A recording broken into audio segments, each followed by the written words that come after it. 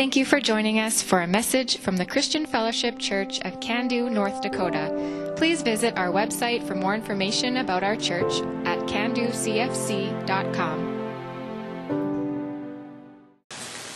So Karen and I were sitting on our front deck recently, enjoying one of those evenings where it's been like 85, 90 degrees, but then it kind of cools off after 9:30.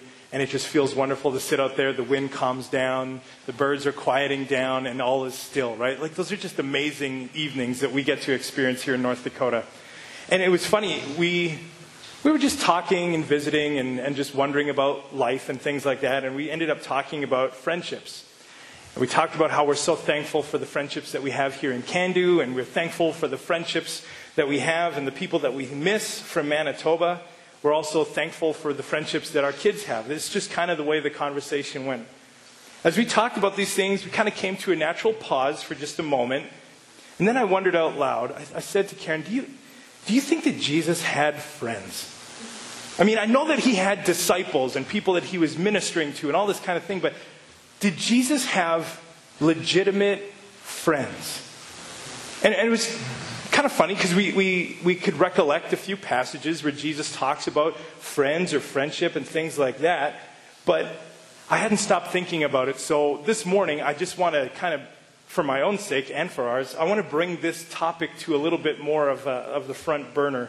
And I want to talk about, or I want to look at a few passages where Jesus uses the word friend, or he uses it, or someone uses it about him.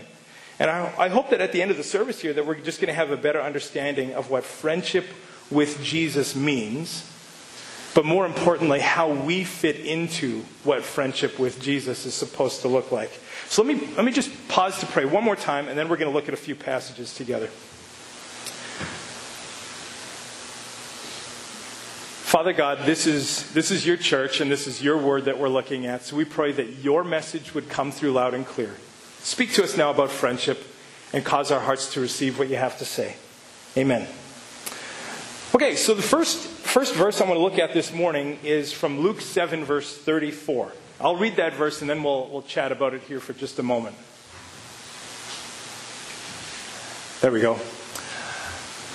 The Son of Man came eating and drinking, and you say, here is a glutton and a drunkard, a friend of tax collectors and sinners. It's kind of an interesting verse to start with, right? In this verse, Jesus is addressing an accusation that is made against him. The religious leaders of Jesus' day were critical of who Jesus spent time with. The Son of Man, that's Jesus, had no problems sharing a meal with the most despised members of society. On the other hand, the super religious people at the time, who were called the Pharisees and also the experts of Jewish law, they would never be caught dead eating with someone who they considered less than them or from a lower class. The quick lesson that we can learn in this verse is that Jesus didn't and doesn't despise sinners at all. A lot of people think that Jesus hates sinners because they don't have an understanding of the heart that Jesus has.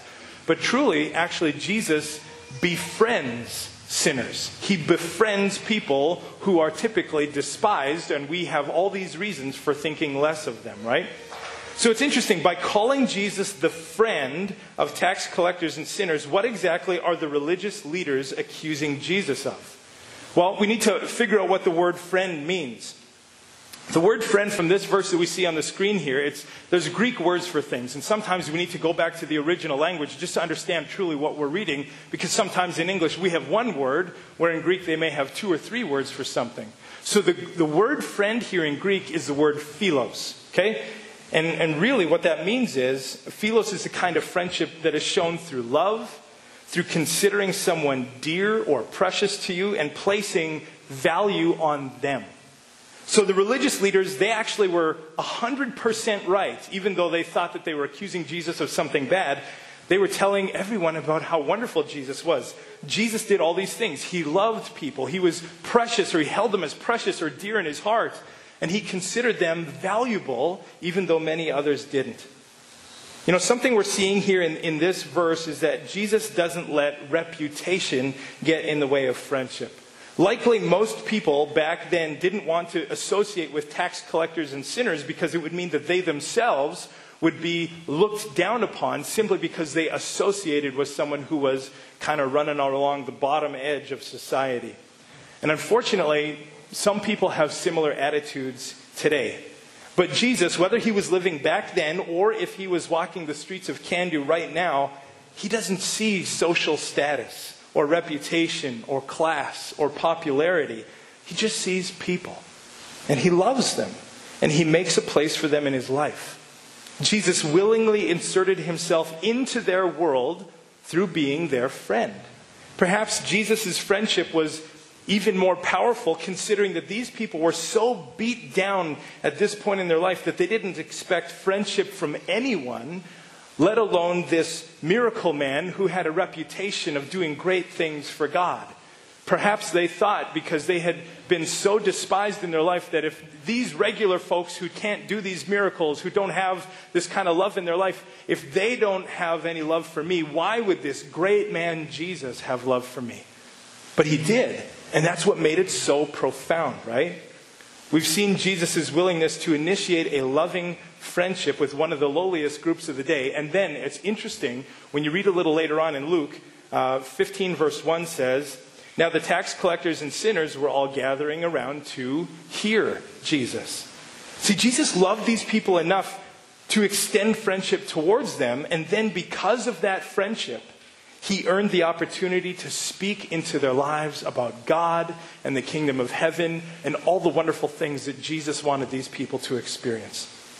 You know, we have someone who's lived a life very similar to this here in our congregation, Doris. You shared a little bit this morning about Leon and how you're glad to see him. You used to work with your husband Bill when he was alive, when you guys were pastoring together. You used to work with all sorts of men who came from the bottom edges of society. Men who were lost in alcohol and drug abuse and domestic abuse and all sorts of things, right? And Doris and her husband Bill, they actually opened up homes specifically to invite these men in so that they could help them get clean from drugs and alcohol, so that they could help them know how to function as a productive member of society. And the most important thing was they invited them in through friendship, and then they told them about Jesus. They connected these people with Jesus, and that's what made the greatest difference in their lives. So Jesus extends friendship to us by not looking at our situation, but rather looking at the people that he made and loves, and he extends that to us, and then he ministers to us. And Doris, you and your husband Bill, you followed Jesus' example, and you did the same thing. You told me a story about a man specifically named Eddie. Eddie was an alcoholic, and he was addicted to heroin. But when you knew Eddie as a kid, you knew him already. You were about 11 years old, you told me, and you knew Eddie when he was in high school. Even back then, Eddie and some of his friends, they were getting ready to take a joyride in a vehicle, and they were going to be smoking weed and doing their thing. And Doris, you told me that you saw them at 11 years old. You marched up to them. You said, "I'm going with you." Not because Doris wanted to get high, but she figured if she sticks with these guys, maybe she can keep them on the straight and narrow, right? So I love that. Your heart has obviously been there. Jesus has done that for you, right? So over the years, they lost contact with Eddie, but then they connected with him again. And all of a sudden, they realized that Eddie was now in even deeper trouble. The alcohol and the heroin had come in. It wasn't just marijuana anymore. And Bill and Doris, they saw him and they thought about him, and then they lost connection again. And over a few months, they saw him a few different times. And finally, Eddie saw them again, and he told them that his mom had passed away. And Bill and Doris had a choice to make. It's like, well, you know, we have these homes. There's a lot of men already that they're caring for. But they said, "Eddie, why don't you come and live with us? Why don't you come and live in our lives? Be a part of what's going on with us. We want you to come." And it wasn't smooth sailing. I mean, getting off of drugs and alcohol is a tough deal, right? But Bill and Doris, they loved Eddie. They cared about him. They made him a friend. And over time, Eddie not only got clean from drugs and alcohol, but he gave his life to the Lord. And Eddie moved on into a place in his life where he then was operating one of the homes for Bill and Doris and helping out other men who were in the same place that he used to be. It's amazing to see what happens when friendship is extended to anyone and everyone, and we use that as an opportunity to love them with the love of Jesus Christ. So I just love this passage about how it's an accusation. The Pharisees think they're nailing Jesus for doing something bad. but really it's the wonderful thing that we all need to receive, right? In another passage I want to look at, Jesus is praying in the Garden of Gethsemane, knowing that the time of his crucifixion, his death, is only hours away, and he knows that he's about to be betrayed. So I want to read a passage here from Matthew 26, 47 to 50. Judas, one of the 12 disciples, those are Jesus' 12 closest followers, arrived with a crowd of men armed with swords and clubs. They had been sent by the leading priests and elders of the people. The traitor, Judas, had given them a prearranged signal. You will know which one to arrest when I greet him with a kiss. So Judas came straight to Jesus. Greetings, Rabbi, he exclaimed, and gave him the kiss. Jesus said, my friend, go ahead and do what you have come for. Then the others grabbed Jesus and arrested him. So this has to be one of the toughest, most worst feelings that Jesus has ever experienced in his life, right? He's betrayed into the hands of the Pharisees by one of his own followers. Yet, Jesus calls Judas friend here, so it's a bit of a puzzling passage. What's going on? Does Jesus actually consider Judas a friend? Is he calling him, hey, I love you, I care about you, I'm placing value on you? Is it the same as what we read in this Luke passage? Well, let's look at what this word friend means here in verse 50. So this time the word friend is not philos, as it was in the previous passage. Here, friend is the Greek word hetairus, which you don't have to remember because it really doesn't matter. But all I'm trying to say is it's different than the word friend that Jesus used before. This word refers to someone who poses as a friend, but really they have their own interests in mind. The word friend here means imposter. That's a very different meaning than the first version of the word friend that we saw. You know, I find it very sobering, very interesting to see how plainly Jesus recognizes exactly who Judas is. He's a fake friend. Judas was posing as his friend, but his heart wasn't for Jesus. Judas was all about himself. We learn here that Jesus knows exactly who his true friends are. He knows people's motives. And this makes me wonder, you know, Judas saw an opportunity to gain something for himself by betraying Jesus. If you read the Gospels, you'll see that Judas, for handing Jesus over into this mob of people to be arrested, Judas received 30 pieces of silver. So Judas had a price.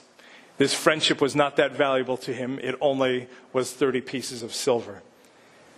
So the question that I have for myself and for us this morning is this. If we see what Judas did in using this friendship with Jesus for his own advantage, could that ever happen to us? Do we ever use Jesus to gain something for ourselves?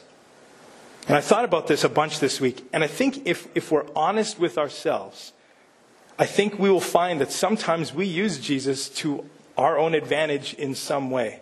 And I tried to think of a few examples. So some of these may resonate, some of them might not, but these are ones that I could see in my own life, so maybe you can see them in your life too. Do we ever work Jesus into a conversation hoping to make people think a certain way about us, hoping to impress them or to gain their approval somehow? It's like, oh, this is one of those Jesus people. Okay, now I think differently about them.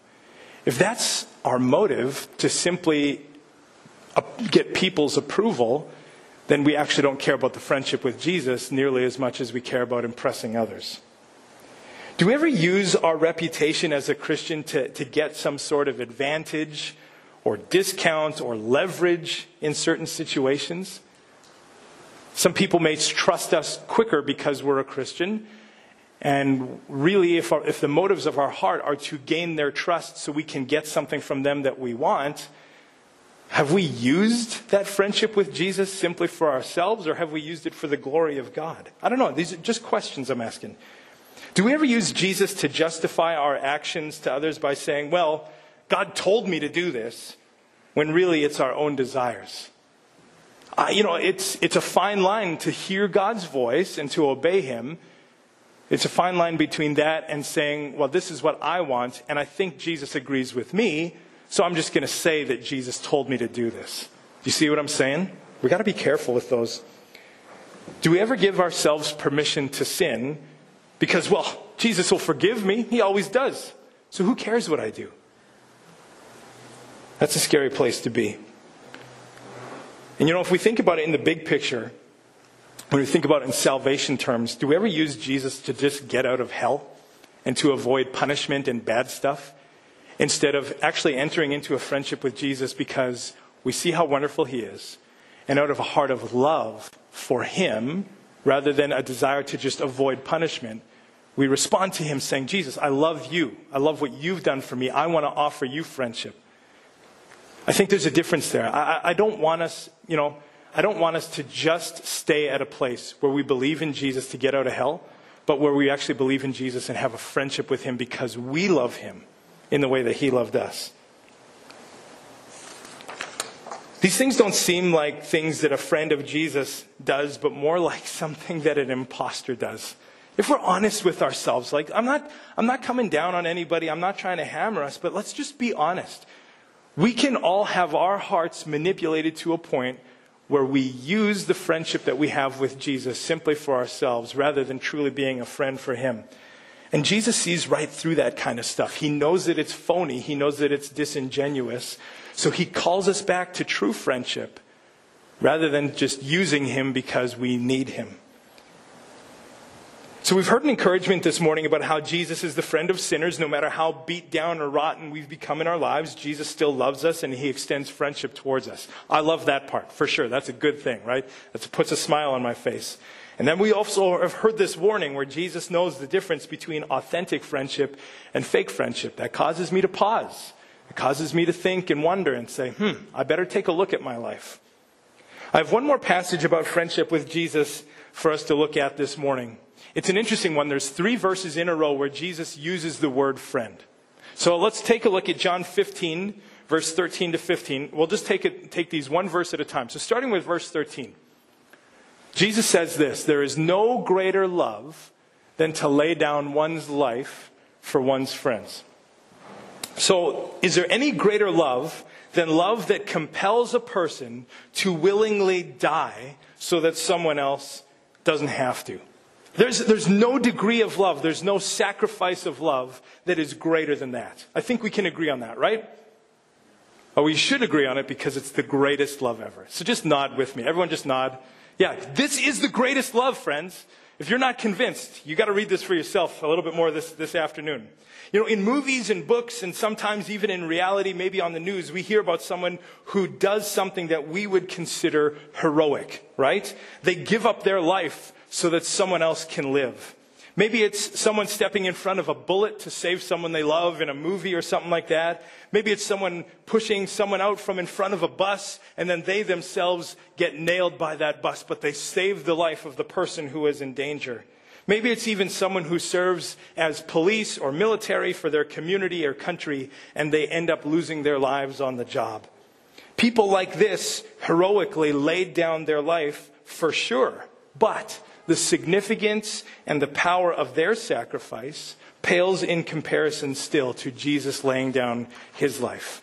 Jesus didn't just die for one person. He didn't just step in front of a bullet to save one person, right? Jesus didn't die on the cross at Calvary just to save his 12 disciples because these were the guys that stuck with him for 3 years. Jesus didn't just die even to save the entire country or the nation of Israel. And Jesus didn't die just for the people who were alive at the time to hear about Jesus.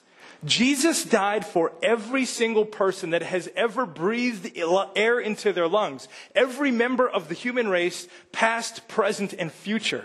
That's who Jesus died for. Can you think of anyone else who could make a sacrifice that would even come close, would even compare in any way, shape, or form to the magnitude of the sacrifice of Jesus? No, not a chance, right? Not a chance. Jesus died for all of us. Everyone that you've ever laid eyes on, Jesus has died for that person. In 1 John 2 verse 2, it says, He himself is the sacrifice that atones for our sins. And not only for our sins, but the sins of all the world.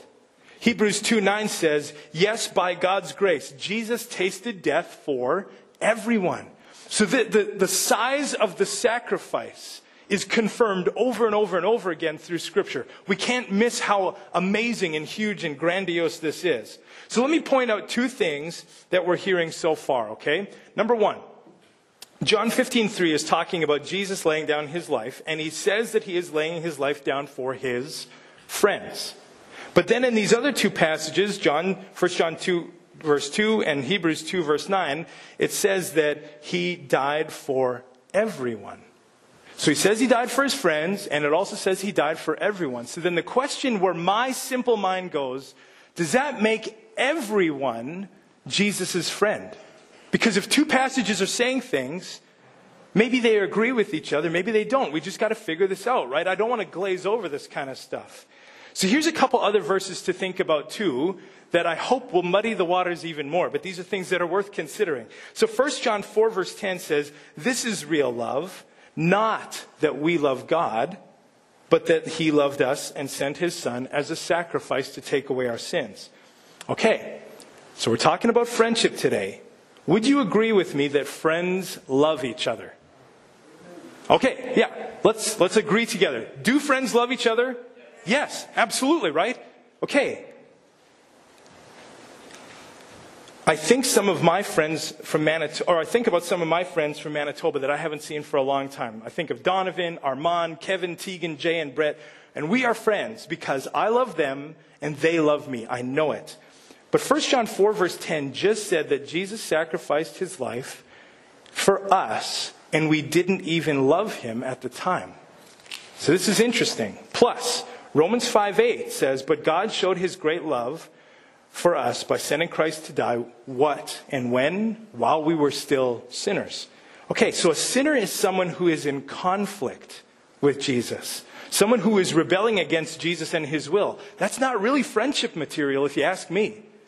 If I had a friend, if my friend Brett from Canada, if we got in a fight because he said, "Jeff, I hate that you're following Jesus. You're so full of whatever, and I don't want to have anything to do with you." Do we still have a friendship if he is totally saying, "I want nothing to do with you"? I would say no. I would say I still love him as a friend, but clearly he does not love me in the same way. So are we actually friends?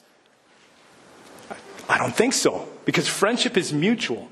You can be a friend to someone, but to have someone be your friend, they have to reciprocate in the way that you're loving them, right? So let's weigh a few facts against each other from these verses that we've just looked up. Out of love, Jesus laid down his life for his friends. The Bible said that Jesus also did this for everyone. The Bible also says that we were anything but his friends. We didn't love him, and in fact, we're sinning against him. So when you compare all these facts, the question that I'm left with is, how can Jesus say that he laid down his life for his friends? That doesn't make sense to me. I think the answer is this, though. Here's where this makes sense. Jesus' love for people, all people, compelled him to be willing to die for us. This act was him extending the offer of friendship to us. Jesus didn't die because you and I were behaving like his friends. Jesus died for us because he wanted desperately for us to become his friends. Do you see what I'm saying? Isn't it amazing that this one-sided friendship took Jesus all the way to a place where he was willing to give his life for people who didn't want anything to do with him? That's friendship. It's unconditional friendship, right? And that's an amazing thing that we need to understand. So Jesus loves you, and he wants you so much that he was willing to die in order to make it possible for you to be friends with him. Not just him being friends for you, but you actually entering into a true and authentic friendship with him. So verse 13, where it says, "There is no greater love than to lay down one's life for one's friends," this is a description of the offer of friendship that Jesus makes to you and me. So now what happens next? I think we got that verse. We understand it. It's an extension, or it's an offer of friendship. What happens next? Verse 14 says, "You are my friends." Okay, not I am your friend, but you are my friends if you do what I command. Okay. So this idea of a command here is a word that feels a little heavy to us at times, right? A command can sometimes feel like a burden. So I just want to talk about this for a moment here. But I want to show you that what Jesus commands of us so that we can meet the conditions of friendship that he sets out, it's not a burden at all. Think about what Jesus did for us, right? He showed his intention to be our friends through giving his life for us. Imagine if that was the requirement that he put on us to indicate our friendship to him. That'd be impossible for us to meet because Jesus rose back to life. I'm not going to rise back to life just by saying, all right, Jesus, I'm willing to die to become your friend. And I die, and then that's it. I can't live as his friend if I'm dead, right? So instead of making an impossible requirement of us, Jesus actually, in his grace, gave us something much simpler. He said, hey, you can't meet the requirements that I needed to make to extend friendship to you. So all I'm asking you to do is do what I command. Some people default to thinking that doing what Jesus commands means is like not doing or avoiding all the bad stuff, right?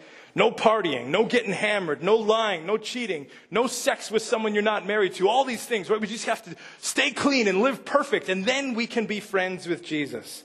And those are things that we should absolutely avoid. That's true. But that's not all. Jesus hasn't only commanded us to avoid negative things, but also to follow his positive commands. The things that Jesus has asked us to do.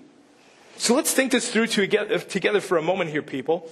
What are some positive things that Jesus commands us as his followers to do? What do you think? Follow your heart. Follow your heart? Yeah, absolutely. Because that's where Jesus lives, right? I want to follow my heart because if that's where Jesus is at, that would make sense. So yeah, following our heart. Great answer. Thank you. Anyone else? Something positive that Jesus asks us to do? Share the good news. Yeah, tell other people about him. Forgive.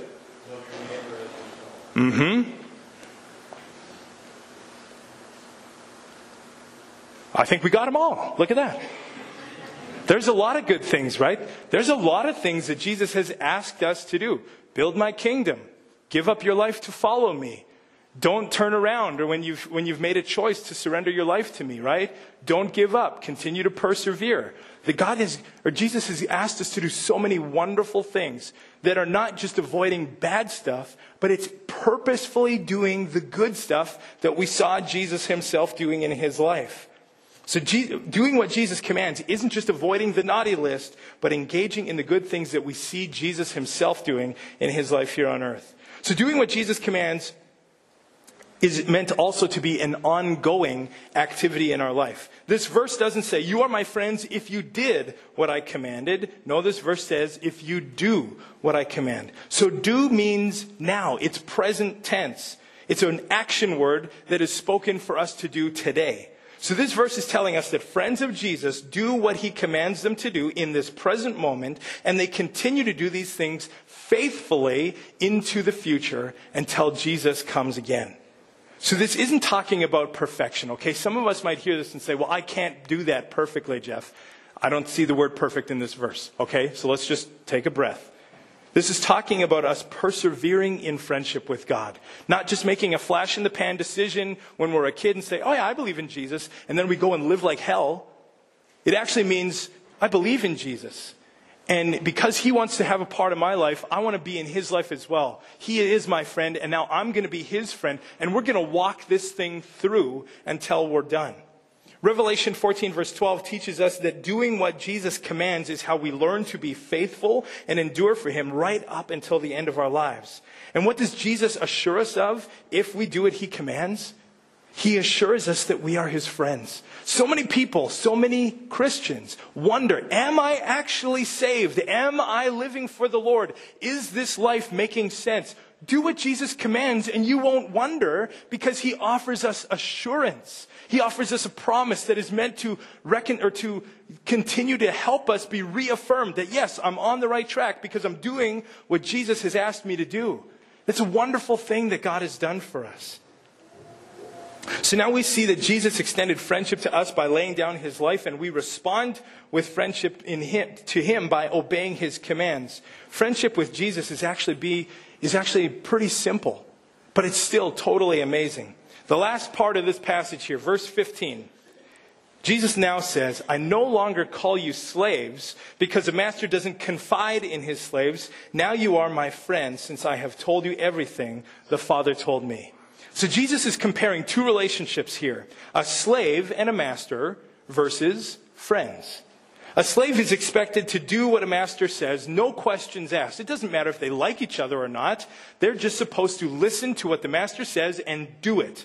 Whether they hate them or despise them or are angry at them or have ill feelings towards them because they are treated poorly, it doesn't matter. A slave just obeys. That's all they do. But friends are different, aren't they? It says here that friends confide in one another. When there's something going on in your life, exciting, important, or challenging, it's always nice to have someone to talk to, right? It's nice to have a friend to confide in. Jesus says that we are his friends because he has confided in us, which is incredible. He's told us everything that his Father, God, has told him. The Bible says that Abraham was a friend of God. God confided in Abraham. God told Abraham about his plans to destroy Sodom. Would God tell anybody that sort of information? No. But he would tell someone that he trusts because he knew that Abraham had God's heart in mind. Friends, I want you to know that for sure that Jesus wants to be your friend. He has invited you to receive his friendship. But I think the big question that we need to ask ourselves today is this: am I Jesus' friend?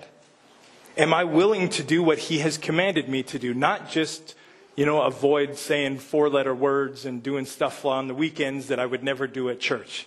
That's not what Jesus has called us to. He's called us to a positive and purposeful friendship with him.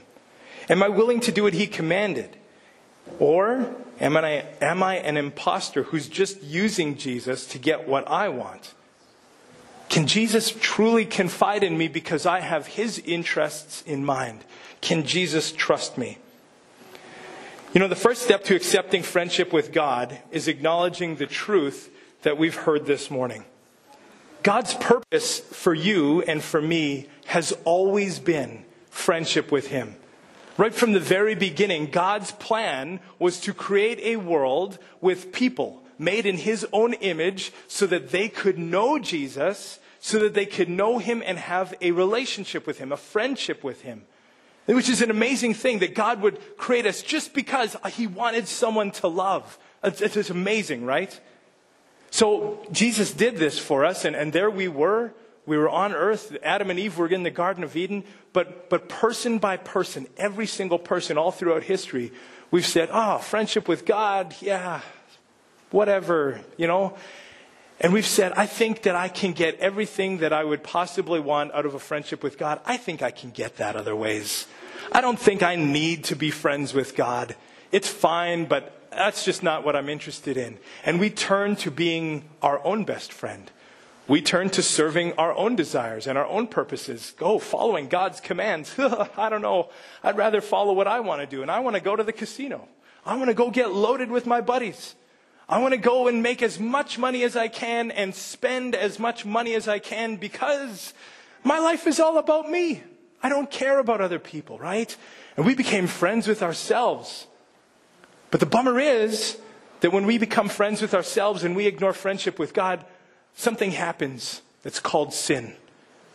We read about sinners where it says that Jesus came to die for sinners. But who are these sinners? That's us. It's people who rejected the offer of friendship with God and chose to live for numero uno, right? And when we did that, we separated ourselves from God. We cut off friendship with him. And then when we realized what we had done, it was too late. We couldn't retrace our steps. We couldn't get back to where we used to belong because sin separated us from God. And there was nothing we could do about it. So this is why Jesus, he saw the predicament we were in. He says, man, I offered them friendship. They rejected it. I still want friendship with them, even though they don't even want friendship with me. How can I reconcile them? I know. I'm willing to give my life. Because right now, the punishment for them being friends with themselves, for them purposefully walking away from me, is that they're going to be cut off from me eternally. Not only physical death, but spiritual death that will last for all time. So here's what I'm going to do. I'm going to take this punishment because they can't get themselves out of that predicament. I'm going to be a friend to them even though they haven't been a friend to me. I'm going to die in their place so that they can receive my forgiveness and that they can walk in friendship with me again if they choose to receive what I'm offering. And the best part about this is that everyone who wants to become friends with God can be, because Jesus extended friendship to everyone. It said that right in the Bible.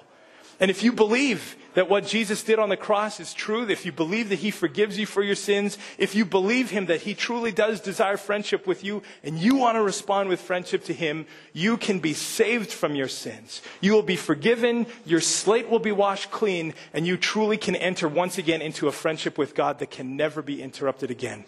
Because forgiveness for sins isn't just temporary until we sin again, but it is permanent and it lasts for all time. Isn't that the greatest news ever? Isn't that the best kind of friendship that we could possibly desire? Everyone, I'd love for you to take a moment here with me to close your eyes and give one thing some serious thought here this morning. We've talked about friendship with Jesus. We've seen the incredible offer that he made to us. We see what it means to be an imposter. Maybe we've been living our lives thinking that we were friends with God. But now we're realizing, maybe I'm just in this for myself. And I actually haven't engaged in being a friend for Jesus in the way that he's been a friend for me. Maybe we never have heard this before, and this is all brand new information. No matter where you are in this whole scale, I would invite you right now this morning to commit for the first time or recommit to being a friend to Jesus. To saying, yeah, Jesus, I want to acknowledge what you've done for me, and I want to follow your commands. Because this friendship sounds better than anything I've ever had before. For everyone here today, we all have our eyes closed. No one's looking. It's just you and me. If you would like to enter into a friendship with Jesus for the first time in your life, if you want to believe today that he has forgiven you for your sins, set you free from a lifetime of selfishness, and invited you to follow him, if that's what you would like to receive, I would just invite you to put up your hand right now. Yeah, praise the Lord. Yeah, I see those hands. Thank you so much. Jesus is acknowledging you right now. He sees that and he says, you bet. I've been waiting for you your whole life. Jesus says that he loves you and his friendship is good until the day you die. And now he's inviting you to walk with him and be his friend as well. Thank you for putting up your hands. Friends, for those of you who've made that choice right now, we're going to pray together. Oh, Father, it's just so simple, yet still so amazing. You loved us when we were unlovable. We were those tax collectors and sinners. We were those people who had slumped down to the bottom edges of this world because we chose to ignore friendship with you and just pursue friendship with ourselves. But Jesus, your friendship never failed. You loved us for all time. And now for those who have put their trust in you, they've put up their hand indicating that they want friendship with you. Father God, I pray that they would remember each and every day that Jesus' friendship never fails and that he invites them to walk faithfully, to learn about him, to do what he commands, and to live a life that makes sense from this day forward. Please give them hope and confidence as they make this new decision a part of their life each and every day. And I ask, Lord Jesus, that you would protect them from anything that would lie to them and say that that wasn't real. The decision that they made today, Jesus, was absolutely 100% real, and no one can take that away from them. Jesus, you can protect their hearts, so we invite you to do that. And Father, for all of us who've been walking with you for years, but we need to get back on the friendship track with you, I ask, Jesus, that you would remind us that we are not invited to live as imposters and just accept something cheap, but we are invited to live for you all the days of our life. Amen.